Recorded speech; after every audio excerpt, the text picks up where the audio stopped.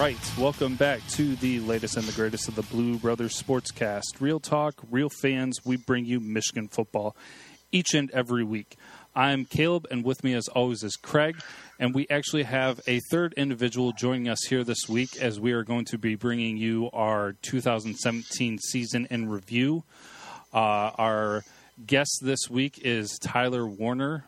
Some of the Michigan fans might recognize that from some of the work that he does. I'm actually going to go ahead and let him introduce himself and tell you kind of where you can find him and what exactly he does. So, Tyler, if you want to introduce yourself. Hey, what's up, guys? For starters, I just wanted to say thank you for having me on the show and on this one in particular. My name's Tyler Warner. I'm one of the writers at the Blueprint, Michigan, the blog. And my @ is @WarnerT53. And, yeah, pretty much I'm just a diehard Michigan fan, man. I'm so happy to be here. Yeah, so if any of you are familiar with the Blueprint, you've probably come across some of Tyler's stuff. Tyler's been communicating with us a little bit, and we're happy to have him here on the show. Most everybody should be familiar with the Blueprint and some of the things that they do because we have Rashawn on here, and he is a big part of that. So I don't think we're going to really waste any time. Sometimes we do. I think we brought in Tyler because I don't get to talk very much. Yeah. Yeah, we don't. We're phasing out Craig, guys. Yeah, I know. We get him on here. I don't get to say very much. That might be a good thing, man. So, you might get a lot of fans out there going, "Get that Craig guy to shut up and get more." So this might work in my favor, dude. Yeah, you might be able to take some time off. Yeah. Yeah, Hey, everyone needs a little vacation sometimes. Yeah, take a nap. I mean, I am old. Yeah, well, vacation would be nice, but it's definitely not going to be an off season that we can just kind of sit around and not expect anything to be done because there's a lot that people see that needs to be fixed, and it did not end on a very positive note, that's for sure. I'm going to kind of steer this conversation a little bit, but I really want to leave it open-ended. But I have two kind of big questions that's going to be really interesting to hear what you guys have to say about it. And I guess maybe I'll get the bad out of the way, but I kind of feel like the other question isn't going to be that much better. Obviously, finishing off the season with three straight losses, actually again, which is never any sports fan's ideal scenario to end off the season. For the entire season, though, and I'll probably go ahead and start with Craig on this one. Craig, where do you think kind of the lowest point was for this 2017-18 season? Boy, that's a big, broad question, and where are we going to go with it? There's quite a few avenues in it, and I mean, you could steer it towards the offensive line was really, really weak this year. They couldn't. The passing offensive line was terrible. Which the running game wasn't bad. I mean, I think they blocked very well, but when the passing was just atrocious, I think they just did a terrible job. But you know what? I think my biggest thing, and I really looked at the year, and I was actually examining it all year round, is the very fact is we've had 3 quarterbacks from the very beginning. Even last year, we've had 3 quarterbacks. If you think about it, all have progressed on the first game of the season, do really, really well. And as the season went along, we've had 3 quarterbacks actually almost take a nosedive when it came game to game. And usually when you get when you get a first game under your belt and you start getting, some rhythm with your receivers and the offensive line, you start getting a little bit better. But if you saw Spate at the Florida game, he actually played very well, and then he just got worse. You take O'Korn against Purdue, O'Korn comes in, does really, really well, and then as the games went on, he got worse. And then you take Peters, comes in against Rutgers, does really, really well. He did pretty good against the next game, and then he got worse as the game went on. And to me, that's a little disheartening because you start saying – we only had 9 TDs all season. And so that right there tells me the offensive line wasn't developing and given enough time for the quarterbacks to throw the ball. And the very fact is we had quarterbacks that digressed throughout the year. And I think that's the most disappointing part, because the very fact you have Harbaugh, who's, a quarterback guru, he was known for that, and taking Rudock and doing some major great things with him. And Rudock is the example of a guy who started off really bad against Utah, throws 3 interceptions and got better as the year went on. And we didn't see that with it this year. And so I'd say that was my biggest takeaway of this game, or this season. And, it'd be cool to see what Tyler thinks about it. And, it's kind of there's a lot of avenues we can go down, but that's my point. Yeah, that's kind of a lot of avenues. That's kind of an understatement, because this year was just a giant roller coaster. Everyone started off the year with that, at the time it was a ginormous win against Florida. And then as the season kind of went on, it's like, okay, maybe we're not that good because maybe Florida's not that good. And then kind of reality started setting in, and just to piggyback off of what you were saying a little bit earlier is, I'm looking at the passing stats right now, and our number one passer was John O'Korn, and he didn't even eclipse 1,000 yards passing. He didn't even get 3 touchdown passes. He went 2 to 6 as a ratio, touchdowns to interceptions. That is just god awful.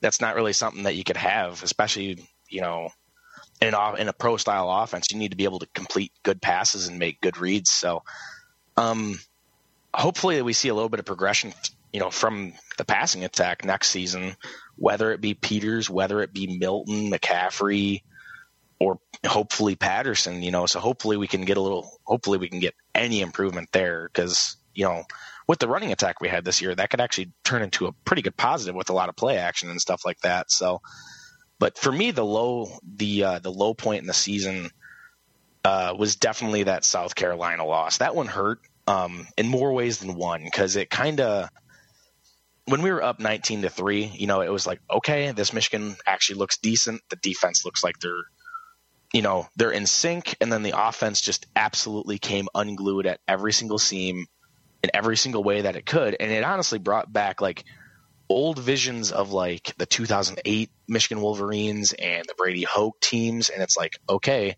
you're starting to see some chinks in the armor here. So what are we really going to do about it? Blowing a lead that big in a major bowl game on national television, that's not a good look. And, I don't want it to be all drab and all doom and gloom and stuff, but, that's just kind of the facts of it. The fact that there was literally no continuity with the offensive attack after over a month of prep, and, the O-line didn't look any better. Passing looked pretty spotty. Couldn't really run the ball that well. And then we got beat by, I think it was a first or maybe a second time coordinator, the offensive coordinator.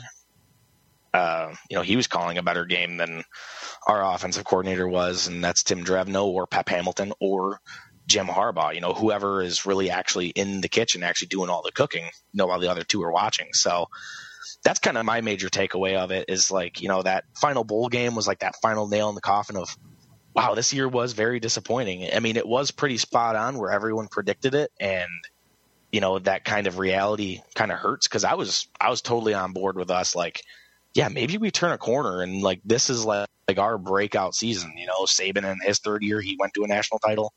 I kind of let that get in my own head a little bit. Not saying I was predicting a national title, but I was predicting us to do pretty well. I was expecting to beat some teams that we're not supposed to beat. And that's another low point for me, is where, we still don't have that signature upset loss. I thought that was really going to be the Ohio State game or the Wisconsin game.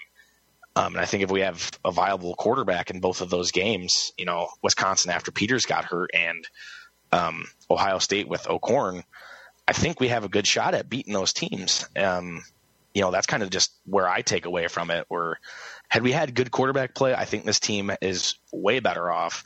If we have a quarterback who could pass for over 1,000 yards in one season, I think we would have actually been pretty dangerous to some other teams, mainly Michigan State. Yeah. Yeah, that game was rough within itself, weather included and everything on that. But definitely they outplayed us, and they had a better playbook from how we watched things that day.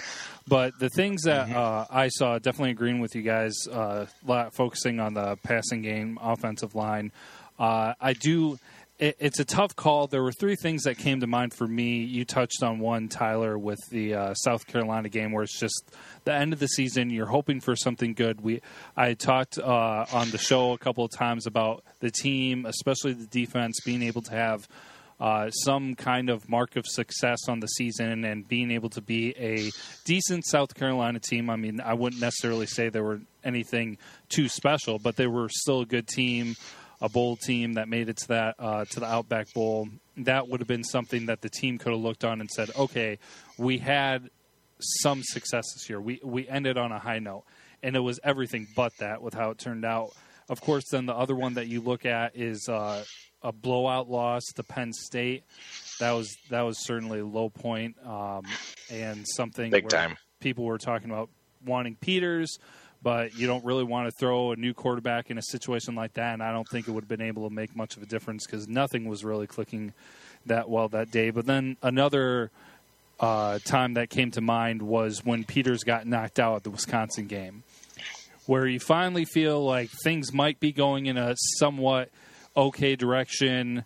We have what looks to be a stable quarterback that might be able to bring the team together, and then that hope is quickly taken away because of injury, and we go back to a quarterback, as you mentioned, Tyler, was being 2-6 in the passing game. So, yeah, it's something that we haven't had to discuss really over the past 2 years before this, with a lot of items to choose from for like the low points of the season.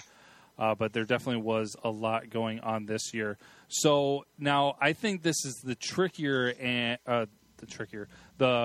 more tricky situation, a more difficult question to answer. And so I'll go backwards this time, go Tyler, then Craig. To go opposite of that, then what is the high point of this season, or what is the biggest positive note that you can take from this season to the next one? Because we thought there were going to be good things moving from last year to this year that we totally did not see happen or progress. But was there a game? Was there a moment? Is there something that we can say after the South Carolina game that even with all this negativity, there is this positive note to take away from it moving forward? Oh, honestly, I think there's a lot more positives to this whole situation than anyone really could think. And this is probably where some of your guys' fan base is going to start turning this off because they're like, oh, man, he's just a blowhard, this and that. But honestly, there's a lot of takeaways. Every single year, there's something positive to be had from the season. The fact that Karan Higdon was literally 6 yards away from 1,000 yards rushing, that's also a high point and a low point, mainly because he didn't get that 1,000 yards, but it kind of showed that we do have running backs that can do it in Karan Higdon.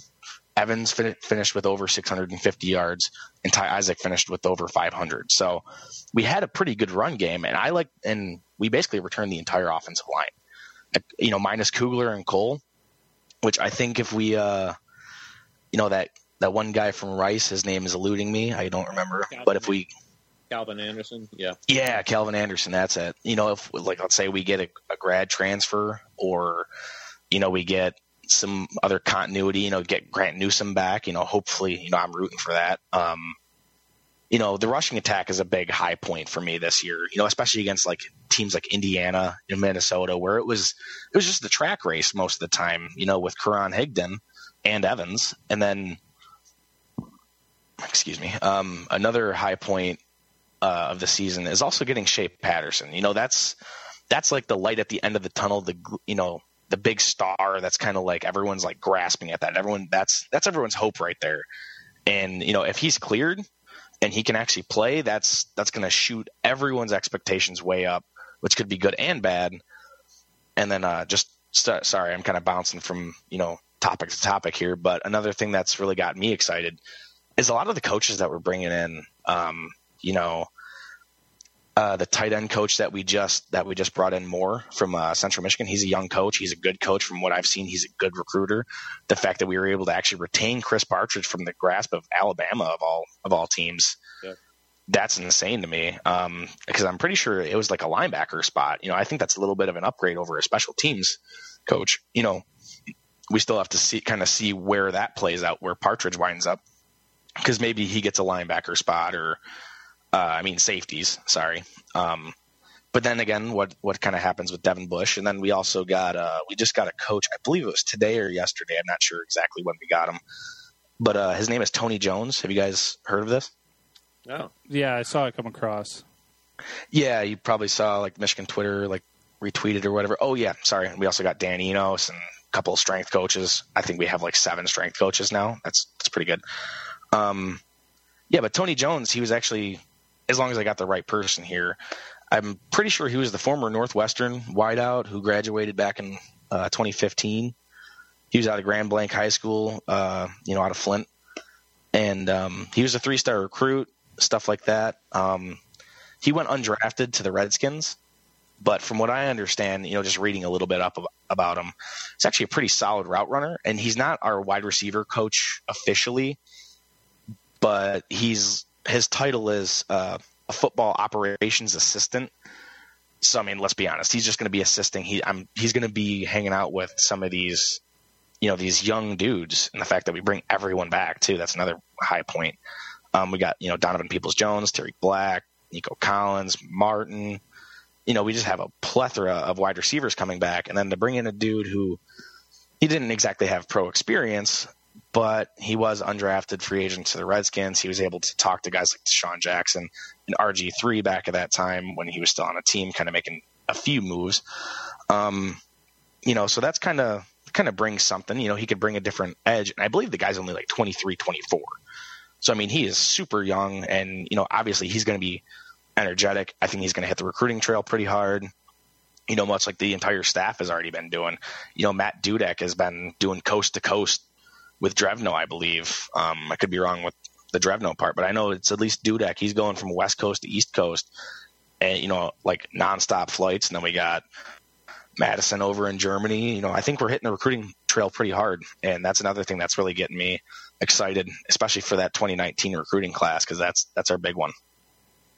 Yeah, for sure. And, no problem bouncing around, because I think everybody's looking for kind of almost anything positive to take away from this. So that's not even the end of it, honestly. Like, I could keep going and going and going, but I'll give you guys a spotlight. Sorry. All right, yeah, no problem, and we might get to that. So, Craig, some of your biggest highlights on where you could say the most positive thing to happen during the season or to take away from the season then? Well, obviously, if you look at the season as a whole and, some of the high points, and you and I talked about this on a previous podcast, talking about, and I even posed the question, and it might be, even one of the questions that even Tyler can answer is one of those, the defense, this defense, and how many games has this defense kept us in games and actually won games for us? It is amazing to actually think about how young this defense was with only one returning starter that could play this well under Don Brown, and Don Brown playing this defense up to a top 5 defense in the country. That is sick and absolutely one of the best coaching jobs I think I've ever seen at Michigan, and probably I would say in college football this year. You can talk about Alabama, you can talk even watching Georgia and all the defensive moves going on there, but to have Don Brown take all these young guys, even the secondary, I'm absolutely shocked. You have to remember, we walked into this year thinking that our secondary is going to be struggling.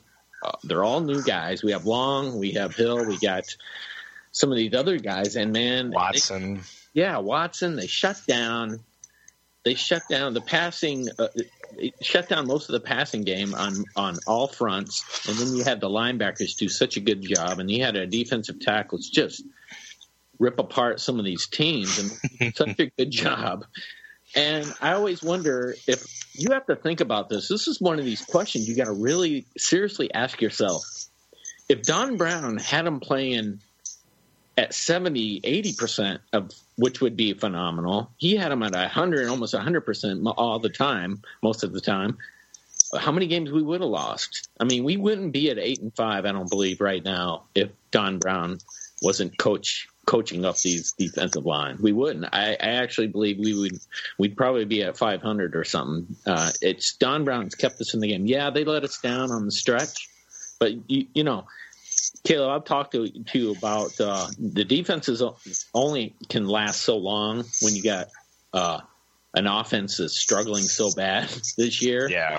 Scored points, and the defense goes, look, man, we're doing our best, and we're young, all right? Got to keep saying that. We're young. We only have one returning starter, and you want us to keep this up for 4 quarters to win the game. Yeah, you can do it. I mean, we've seen it, but it's such a difficult thing to do. It's so much to ask of your defense when they've been shutting down. You know, if you take the South Carolina game, they really did a great job until the fourth quarter and just all fell apart. So I like that. I really liked what the kicking game. I actually like what went with that. I know he struggled at the beginning, and now he did really, really well at the end. I think he got his mojo back. I think he struggled with a couple games and then got it back and kicked some really good field goals towards the last 3 to 4 games. And I just think, the kicking game did really, really well. But, I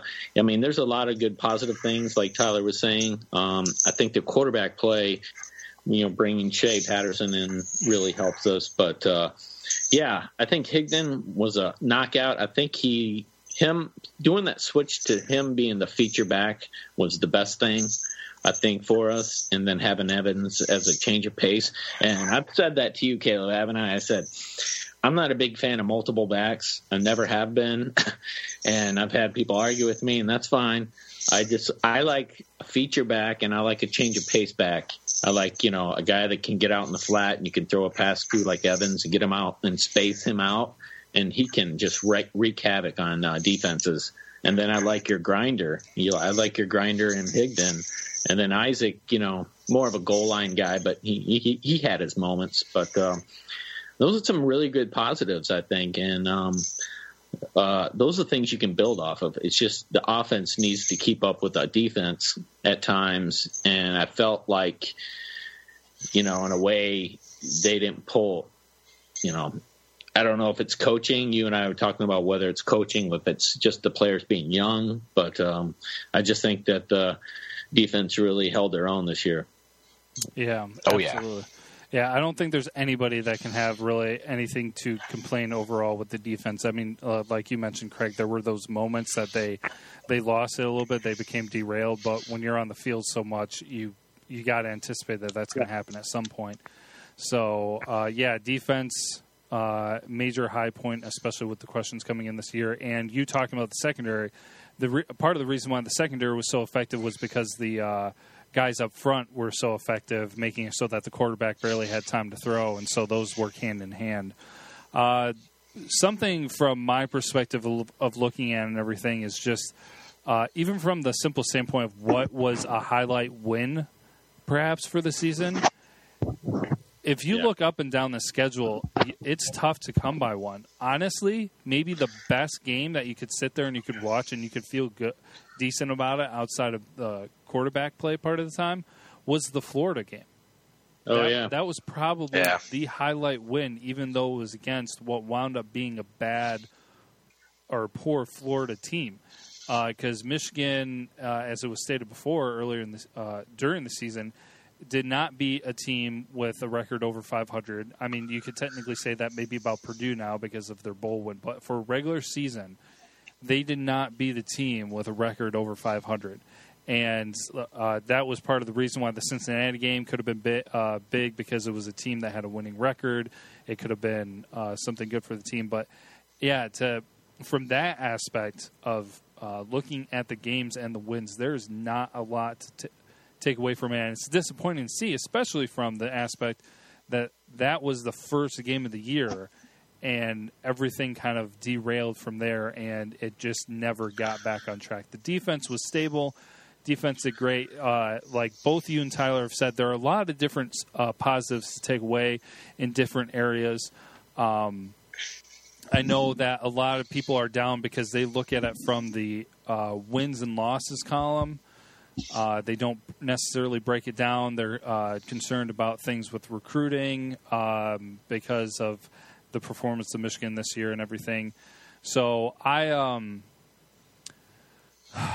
positive that I think moving forward, and I know a lot of our listeners will kind of agree with this too. I know that things haven't been so popular on social media maybe with some people in Harbaugh, but I think a big positive, obviously, and it almost doesn't have to, it can go without saying, but it's Harbaugh. He gets bothered by losing, and he is bothered by this performance, and he knows that things need to change and need to get done. Now, while there hasn't been, like we've mentioned, that sexy big hire where everybody's freaking out and so excited, they've been making changes. They're looking forward, and they're working on it. It's not like they're sitting there in denial. I know that, and actually I'll kind of bring this up into the conversation here.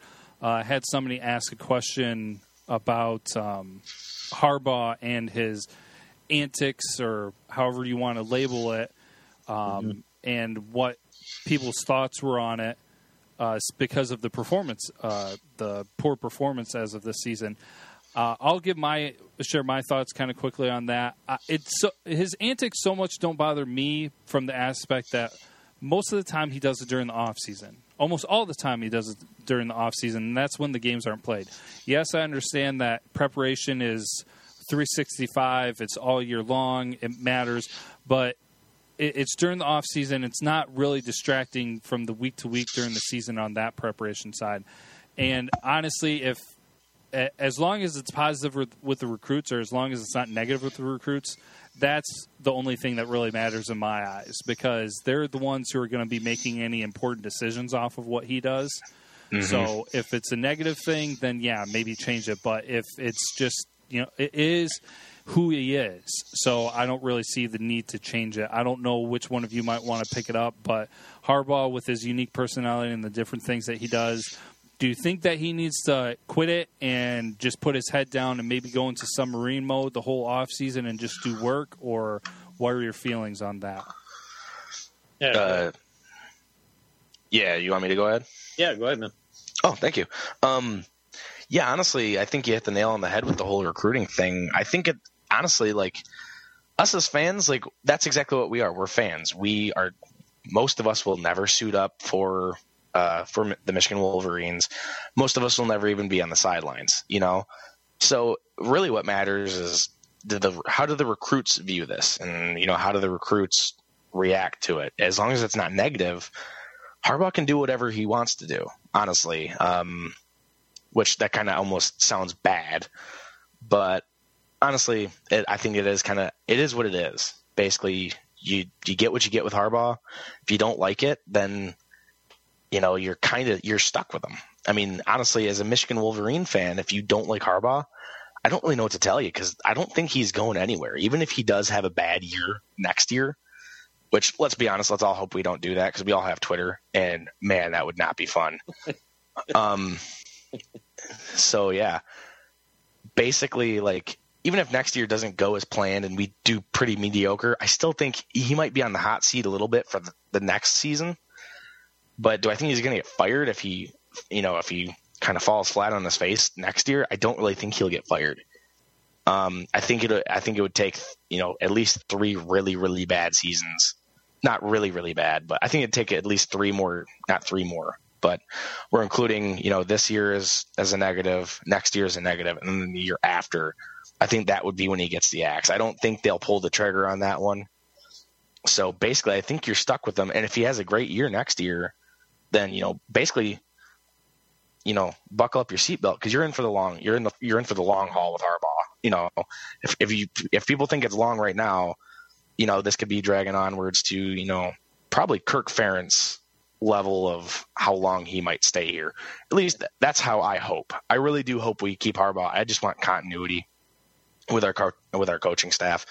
I'm only 21 years old, and I've seen Lloyd Carr, Rich Rod, Hoke, and Harbaugh. I've seen 4 coaches. Most Michigan fans have only seen, by the time they were 21, some of them only saw 2.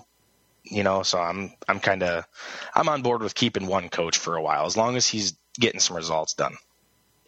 Yeah, well, and I'll jump in real quick. Sorry, Craig, before you go, because what you were saying with Harbaugh, and to give a little detail, the one thing that would maybe get to me is that he doesn't say, we're going to win, we're gonna beat these people, and he doesn't live up essentially to what he says. He just has different antics where he maybe does some weird stuff, but it's not like we're going to go in there, we're going to beat Ohio State, and then boom, they don't beat Ohio State. That I think would be a completely different conversation. But there was some off of what Tyler said that I wanted to throw that in there real quick before Craig took over. Yeah, I mean, you're right, and that's a good thing to say. He isn't out there saying a lot of, fluff, saying we're going to beat Michigan State, we're going to beat Ohio State. I think and you're absolutely right. If you think about it, if it doesn't affect recruiting, and if he can get his recruits, and that's cool, I'm all right with it. And if you get players, that might say, hey, what the way Harbaugh acts, it's turning off a lot of people. I think, you and I, Caleb, are in the inside sometimes, and we know a lot of people that tell us, what recruits thinking. And, I have to tell you, I don't think it's Harbaugh. I mean, a lot of the recruits are going off of what a lot of the Twitter Michigan fans are saying. And it's not a good thing either, because no. A lot of them are turned off because they say Michigan fans are, some of the worst. And I have to agree because, they're already talking about getting rid of Harbaugh. And I'm like, who are you going to get? I mean, the guy. Oh, man. You're not. There's nobody out there. And Harbaugh is a great coach. What I think Harbaugh is I think he's frustrated. I think he's very, very frustrated. He's not winning. I mean, trust me. The guy wants to win. I mean, if you think he's not, you're crazy. He does. What I think he's having a little bit difficult doing is getting that, like you're talking about, that continuity between his staff. And saying, hey, you know what? I'm not exactly sure I've got the best offensive coordinator, or you know what? I got to start mixing. Getting a better tight ends coach. Getting Sharon Moore was a great hire, and getting some of these other guys in there to find the right key and getting the right people in place that he can coach. And maybe what we need is a Don Brown on the offense, of somebody that he can rely on. I think he just lets Don Brown be Don Brown, which is great. That is fantastic. Right. And then you got Jim Harbaugh going, I'm running the show and I'm running the offense. And sometimes I think it gets in his way. I think he needs an offensive coordinator. And I'm not sure, Drib knows the guy. I don't know. I've seen a lot from him, and I'm not exactly sure I'm on board with the guy. But, if Jim Harbaugh is, then you just got to trust that. But the only thing I have, and it might be different from it might be even different from you guys, that I think I don't like about Harbaugh and what he's doing, is the very fact is a lot of effort and a lot of time and a lot of things taken away from practice. Like if you go on the Rome and Rome trip, you think that was really cool. Even I was on board saying, wow, that's really cool. The recruits like it, the players love it, it gets the morality up, it gets them ready. And then I keep thinking Michigan State's there thinking, you guys can go to Rome, we're going to be practicing and we want to beat your guys' head off. And here I am going. And then, they're dyeing their hair, and it was for a great cause, and I appreciate that, and I thought that was really cool. But then they're on the beach, and they're having fun there, and there seems to be a lot of off-the-field things happening with this team that's a lot of energy, and I think a lot of Michigan fans want to see more energy, on the field, practicing, putting your heads down, and not hearing from Michigan football for a while. For months, and focus on beating your rivals. I mean, right now you got Harbaugh. He's sitting at 1-5 against his rivals, and that one win was against Michigan State at Michigan State, and that should have been a blowout. We didn't really necessarily blow them out. And we haven't beat Ohio State. When you have that kind of record against your rivals, it's going to rub Michigan fans the wrong way, and it's just going to happen. I think this year it has to be a good year for him. I think he has to beat Michigan State. I'm not exactly sure. I'm going to talk about Ohio State, but Michigan State is a must. I think they can, just given the talent that's coming back. It's crazy good. Yeah. You got all the receivers. You got this defense that's sick. They're young. You got this young offense, and it's just bringing this team together and saying the offense has to live up to expectations as the defense. And if we can, man, I think we can really roll this year and really do really, really well and get that offense going and score more than 9 TDs throwing the ball. And I think we'll do really, really well. But, I like Harbaugh. I think he's eccentric. Like Tyler said, you're not going to change the guy. He's eccentric. It's the way he is. He's not going to change. He's going to say, he's such a weird guy. I wish he wouldn't act that way. That's Harbaugh. You're telling him to act something. He's always been that way. So, looking at back when he was in San Francisco. Right. Seriously. Right. And Stanford. So I'm going, you know what? Like Tyler said, he's here for the long haul. Get used to it. And, I don't like Saban, but, he yells at the media anytime he can. Do I hate it? Of course I do. But that's Saban. He does it all the time. So that's somebody we're just going to have to live with. And I think he's a great, awesome coach from Michigan. It's just the patience, I think, it's really tough. And because you look at Georgia, who's a young team, they get to the national championship game with, a freshman. You get a lot of young players playing, and they get to the Final Four. And Michigan doesn't, and I think that really makes Michigan fans a little bit nervous and upset that we should be there. But, it doesn't always work out that way.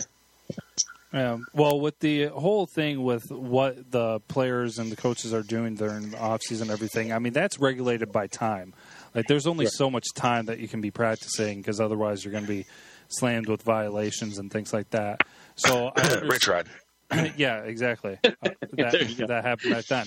So there's a limit. So, as far as, if they're doing something outside of that, it's, in my opinion, not really a problem and actually probably a better thing because then, again, that comes down to it doesn't really matter what anybody else thinks except for probably recruits and players because It's going to be a bonus for them. It's going to be something that either draws them to the school or keeps them at the school.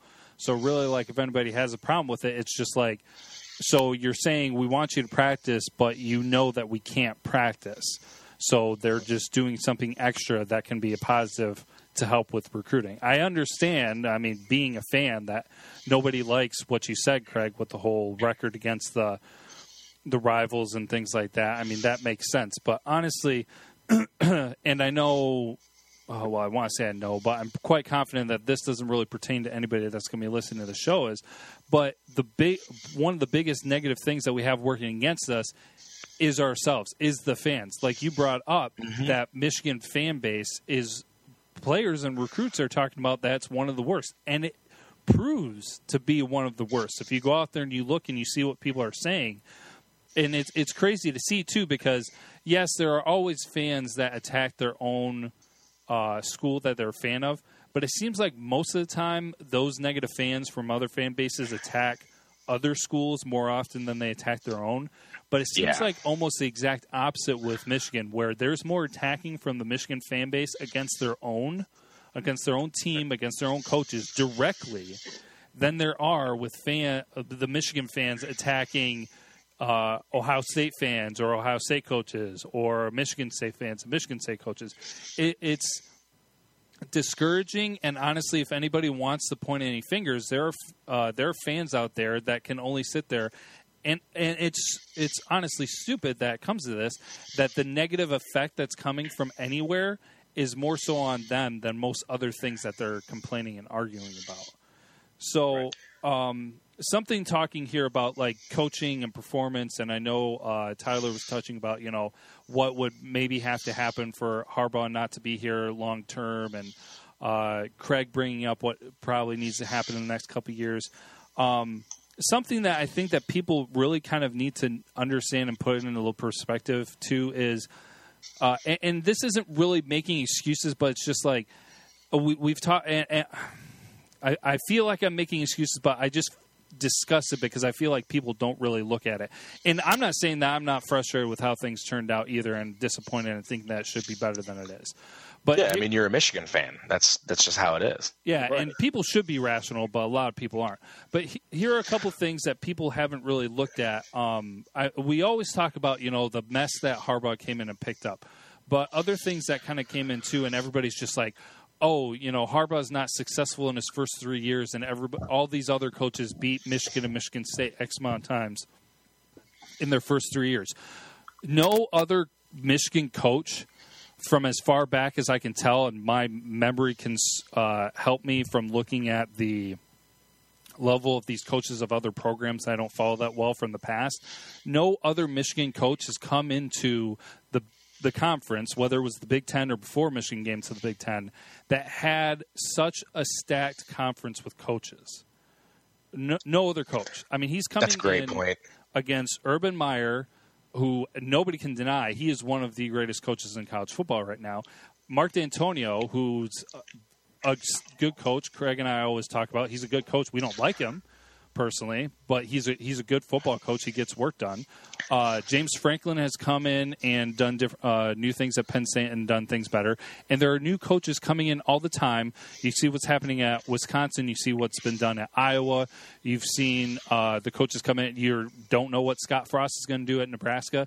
You have not seen the Big Ten, especially the division that Michigan is in, have these kind of coaches in it ever before. And yet everybody thinks Jim Harbaugh is a good coach, but everybody thinks that he's just going to be able to pull out a rabbit out of the hat and be like, boom, we're unbeatable in this conference that has these fantastic coaches in it.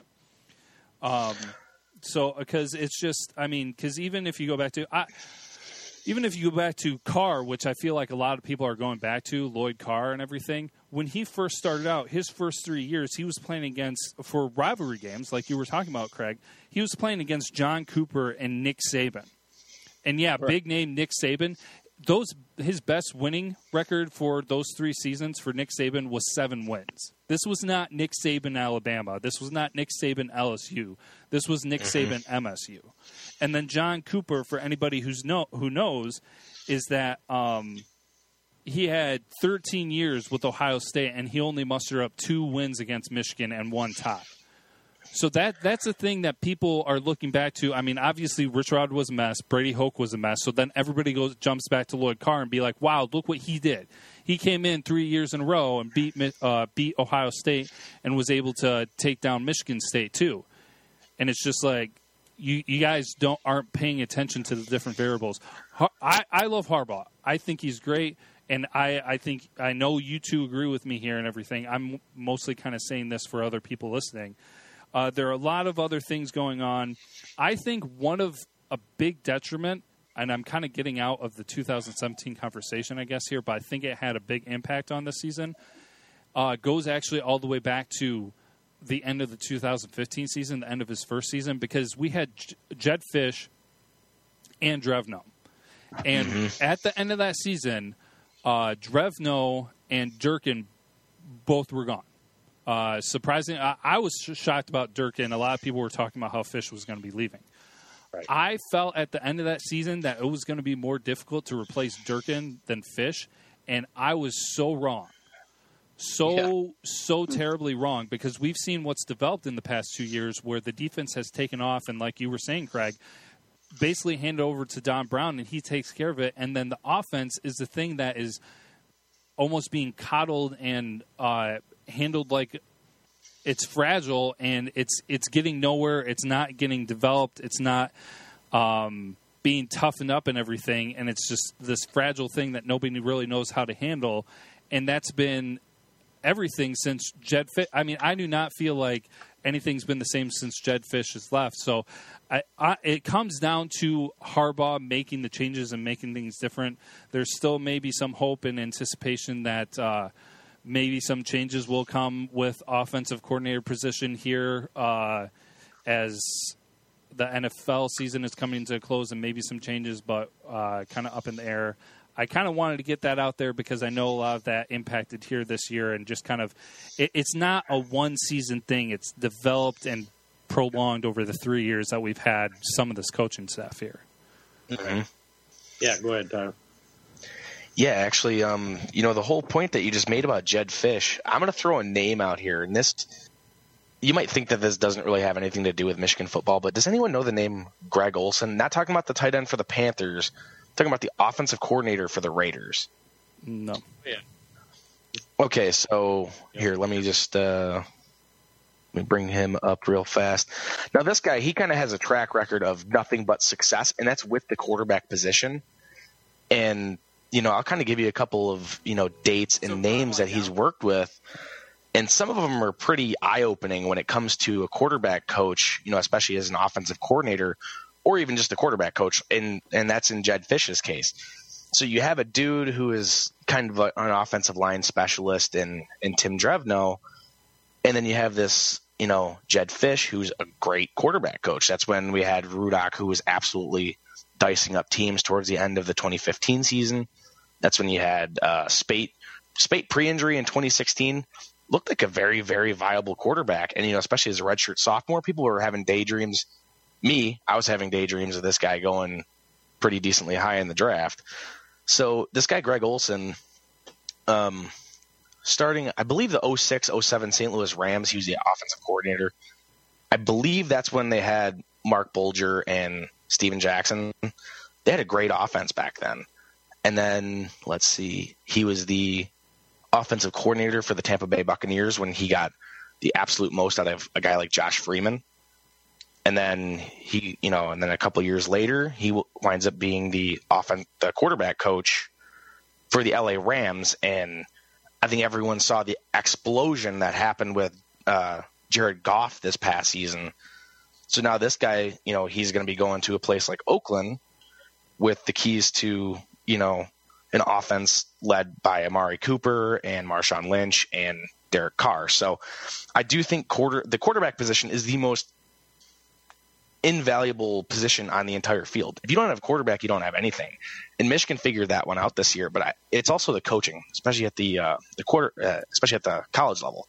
You look at guys like I'm gonna take us back to the national title game right now, and I'm probably gonna butcher his name, but when Tua Tagovailoa came in, yep, there's one play in particular. It's the absolute dime that he threw in that overtime, yep. And I'm gonna, hopefully you guys don't mind name dropping, but there's a Michigan Twitter account. His name is I think it's Do51. He's a great guy. Everyone should go follow him. He actually highlights that on that play how their true freshman quarterback, this kid's 18, 19 years old, and he's looking off the safety. When have we seen a Michigan quarterback do that since Jedd Fisch left? You don't see that here anymore. Instead you see Brandon Peters take a 3-step drop back and absolutely stare one of his receivers down, probably a tight end on a dig route or something convoluted that takes way too much time to actually develop, and he just gets drilled. It's not fun to watch, especially when you see other teams doing it so much better, and that, well, that's the guy that we let go, that he probably would have helped us quite a bit, honestly. But instead you saw Josh Rosen, who more than likely didn't actually need Jedd Fisch, but I think Jedd Fisch going there helped Josh Rosen have a massive season once again. Yeah, that's a great point. I mean, you're talking about, you're talking about Greg Olsen, having what's his face, Gruden now becoming the coach over at the Raiders, which is huge. And Gruden knows, he knows his staff. He knows what staff he wants, and he sees talent. And exactly, you're absolutely right. And Caleb and I talked about that, Tyler. We said that one of the things with our quarterbacks is staring down receivers and staring down, not going through their progressions fast enough. And, sometimes Caleb and I have talked about, is the offensive line not blocking fast enough, well enough? I mean, when you're talking sometimes I count 3 seconds the offensive line blocks. Well, for some college kid who's at quarterback, that's almost impossible. And I said the only person I know that can get the ball away in the pros in 2.2 or 3 seconds is Tom Brady. And he's the only one I know that can do it that quickly. Nah, Drew Brees. Yeah, right. Drew Brees. You know what I mean? But it's, those are two great quarterbacks, two Hall of Famers. But then again, that being said, with college, you can totally scheme that up, though. Yeah. I mean, look at like when they had obviously, I think we all remember this, but when Ohio State's Joe Thomas Barrett, he absolutely went off against Penn State, like 17 of 17 for 180 yards and 3 touchdowns. I believe in that entire drive, in like that entire quarter, I think he got the ball off in like 2.5 seconds. Yeah. You let your playmakers do the work, and that's kind of the problem that I think Michigan's having. And I think that's why bringing in a wide receiver coach could possibly help us, because I mean, he's not an actual official coach, but hopefully this guy says, hey, look, you guys don't need to get jammed at the line of scrimmage for like 5 seconds while your quarterback's getting drilled. Right. I mean, did you find the play calling to be very vanilla, very lackadaisical, very honestly, the play calling made predictable, I guess? Extremely predictable. It made Brian DeBoll look like a certified genius. Yeah, there you go. Nice. Well, that was the thing that was so crazy about it, too, is the fact that at one point of the season, it was extremely overcomplicated. I mean, wasn't it the Michigan State game where somebody broke it down and they said, I can't even remember how many different... 7,000 different formations. Yeah, and then they were just like... Come on. They're just like, okay, we're overcomplicating this, and then they oversimplify it. We even mentioned on the show, it's just like, okay, just simplify it, do several things really well, and then build off of that. But then they oversimplify it, where the other team even comes out after the game to state that we knew from their film what they were going to do. Right. Yep, that's thank you, South Carolina, for telling us that. Yeah. Well, that's adjustments. Then going off what Tyler talking about, going to the national championship game. I mean, what kind of balls does it take for Saban to say, "Hey, guess what? My quarterback, I'm going to sit you, who's only got 2 losses in his career." And absolute stones. I know. I mean, rocks hard stones to do that. Who does that? Well, Nick Saban. That's why he has 5 national titles. Well, basically, Saban's telling the world, I don't care about loyalty. I care about winning. And you know what? In a way, it works. I mean, it works out. In fact, Alabama would have not won that game if he didn't make that move. Without a doubt, no. Oh, yeah. It's adjustments. I mean, that's adjustments to put a freshman who has no clue at the biggest stage against one of the best teams in the country, and he's going to put him in there and give him all the confidence in the world because he knew that he had to spread the field. And for him to just do a read off that safety was just genius. I mean, it was one. Yeah, I mean, come on. Yeah, and just to have him bite a little bit was awesome. And he didn't make him bite, dude. He made him froze. I mean, he absolutely froze that entire defense with his eyes, and that's like you just don't see that from a true freshman quarterback. Now, if you guys don't mind, can I say something real fast? Sure. Yeah. So going back to the national title game with that true freshman quarterback, you know how everyone was like, "Oh, Brandon Peters is too young. He's too young. He can't play against Penn State." Well, like, I think the national title game with the halftime switch that was so, everyone was like super surprised by it. I was not. Honestly, I knew what Tua Tagovailoa had in him, and I watched film on that guy extensively, mainly out of fear. I mean, that guy scares me so much. Like, I would hate to play a quarterback like that. And, like, you have a guy like that come in, but, like, we also had Brandon Peters, and he was redshirted, and this is his redshirt freshman season. But, like, there's got to be a certain point in time where it's like, dude, throw him to the Wolves. I understand they didn't want to throw him out there with the offensive line in the shape it was. And obviously comparing Alabama to Michigan is basically apples to watermelons at this point. Like, they're on 2 different levels, clearly. But still, I think if you just throw him the keys at that point and you kind of let him ride or die, much like Nick Saban did with Tua. I mean, do you take did you take the South Carolina game? Did you like Peter's body posture? His Not at all, man. He looked defeated when the game was still in grasp. He was slunched over, there was one play that I cannot get out of my head. I can't remember exactly what quarter it was or when it was, but there's one where he takes a 3-step drop, and it seriously looks like a tight end's about to run like maybe a 5-yard out route. You can't see it because the tight end is off the screen, but he is staring down someone on the right side of the field. He's slunched over and just gets annihilated. And it's like, dude. Yeah. Like that play right there was like, what is going on here? Like, where is the actual progression of this offense? That was the major red flag for me in that game. It wasn't the fumbles. It wasn't the stupid stuff that stuff can be prevented. It's when you have a quarterback who's been there for 2 seasons who's saying, "Oh, no one's going to come into my house and take my spot." Doing something like that, it's like, where did he think that? Okay, I can stand in the pocket for 10 hours and not get hit.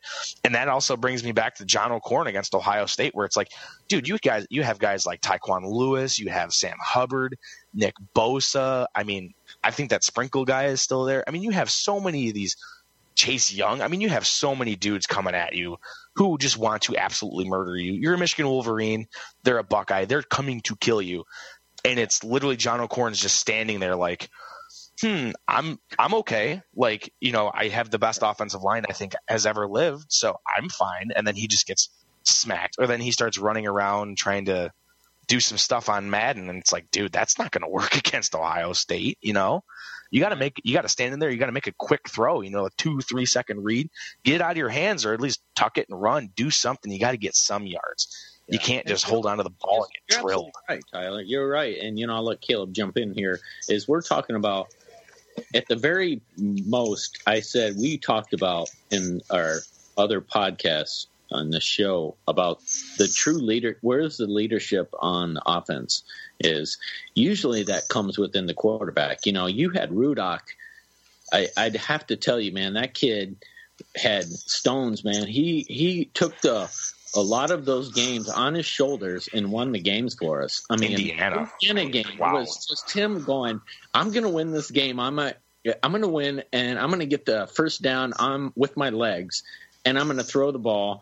And he did that. And he had like Baker Mayfield moments in those games where he was just hard as nails, and he took everything on him. And I never see this with this quarterbacks we've had.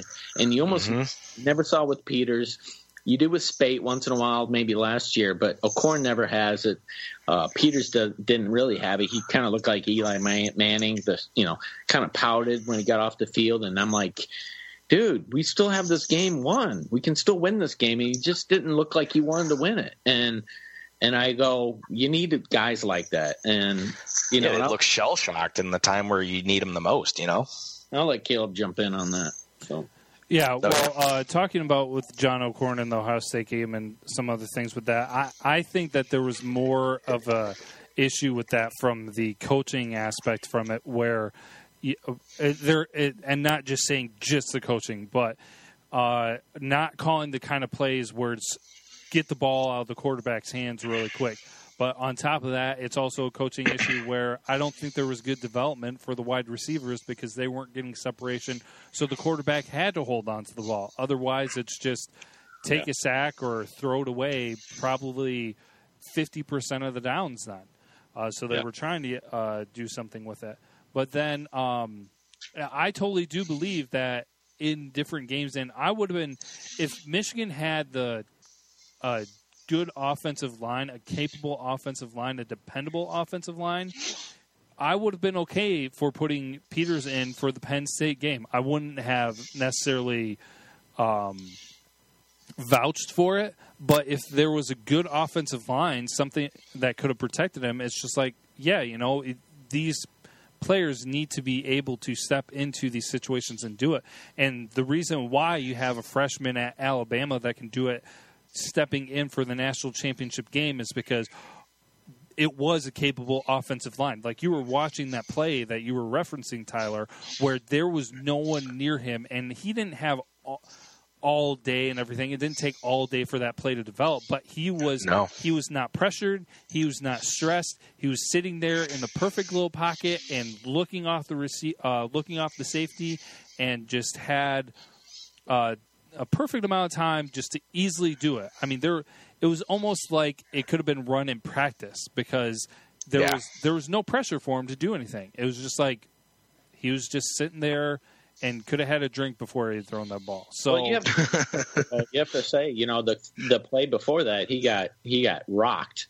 He did for about 15 yards, and to come back and go, where his offensive line broke down, and then he comes back and then he throws.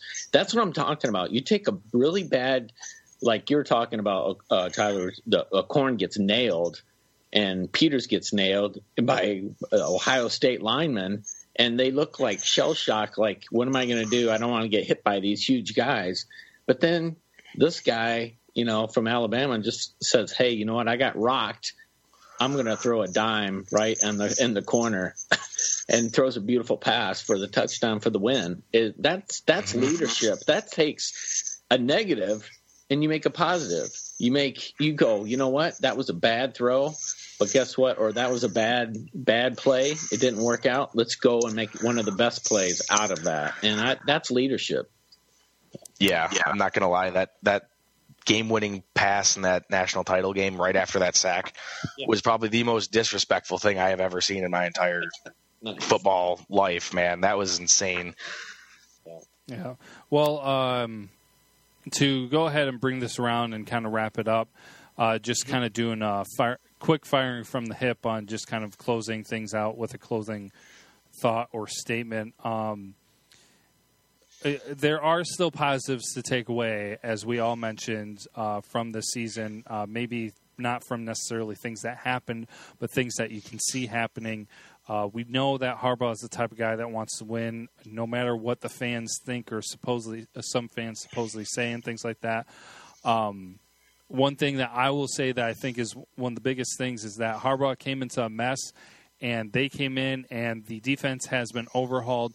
But the offense, we saw things hopeful at the beginning, but honestly, it's almost like we're still in the Hoke years where it's just like there is no development. You don't see the development almost anywhere on the offensive side of the ball, from line to running backs to quarterbacks. I mean, it's there. The potential's there, but the coaching needs to step up and needs to make something happen.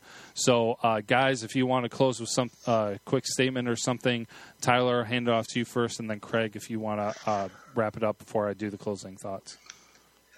Yeah, honestly, I don't know. My last closing statement would be pretty much, I think brighter times are ahead for Michigan fans. Just kind of, right now, just kind of, it's not all doom and gloom. Like, obviously there's a lot of negative, but there's also a lot of positive. So you just got to, you got to just take it for what it is. You got to just take it in stride, and pretty much all you got to do is just be a good fan. Don't go out there and bash your other fan base for, whatever reason, whatever you're trying to get out of it. Things will get better. It's college football, man. Like, there's patterns to it. So I think our time is going to be, hopefully sooner rather than later. Yeah, for sure. Go ahead, Craig. Yeah, I mean, like Tyler said, there's some great things happening that I saw this year with the defense and stuff. I absolutely agree. I think the offense is going to roll and do really, really well. There's a couple key positions I think Harbaugh is addressing. I know that he needs trying to get the offensive tackle. He wants to get the tackle positions down on the O-line, which is just vastly important for this team to maintain their blocks, to get some good passing, and to watch the receivers do better routes and get separation would be great. Hey, remember, this offensive line had a lot of patch jobs. I mean, you talked about Jim Harbaugh was rotating offensive linemen in different positions. He had Ruiz here and there, and I mean, he was rotating guys in and out of positions, and that just tells you that he was trying to find a combination that worked, and some of the combinations just didn't work at times, and it was pretty evident. But I think he's going to get offensive linemen that's the grinders and do a really, really good job, and I think he's focused on that. I think, Michigan fans, hang in there. I mean, just like Tyler was saying, just, we've had downs and ups and downs, but this was a down year. I know 8-5 is not the greatest, but it's above 500, and that's a lot better than we used to be. And, I think we're going to get much, much better. We got a lot of young kids coming back, and they're going to be very they've been to war, and that's going to be great. And they're going to have playing time. They've had it under their belt, and they're going to get a lot of playing time. So we just got to stick with them and believe in them and encourage them. Yeah. And reinforce positivity. Be the fan base that you would want to have if you were someone who had a following. Don't be the latter. This is the negativity is not going to help anything. I mean, I understand fans want to vent and things like that, but as we often say, don't tweet at recruits. If you're not being positive, don't bother tweeting at coaches or players. Hopefully that everybody wants to see changes for Michigan football in 2018. I'm also wanting to see changes for the Michigan fan base in 2018. So we'll see how that comes together. Tyler, we appreciate you joining us. Thank you so much for having me, man. This was awesome. Going to get you on again. So yeah, for sure. We've got a lot. Sweet. A lot going on this off season, and we're always looking for different things to do. And so it's appreciative to get different people on here. So we'll be in touch to have you back. And then, as always, if you guys want to get in touch or contact the show, we have the email at bluebrothersportscast@gmail.com. And we have the voicemail. If you ever want to call and leave a voicemail, that's 551-258-3276, or easy to remember at 551-BLUE-BRO. And, of course, on Twitter, at BlueBros_Caleb or at BlueBros_Craig. And if I have it right, Tyler, you were saying Warner T53? Yep. Okay. And so you can find all of us on Twitter, and we're on there all the time talking about Michigan football. So that is kind of the review of 2017 season. We're open to off-season conversations and topics, so feel free to let us know what you might want us to discuss. Other than that, we will go ahead and wrap it up here. We thank you guys for tuning in. We hope you have a good rest of the week and that you stay warm. We'll finish off with Go Blue. Go Blue.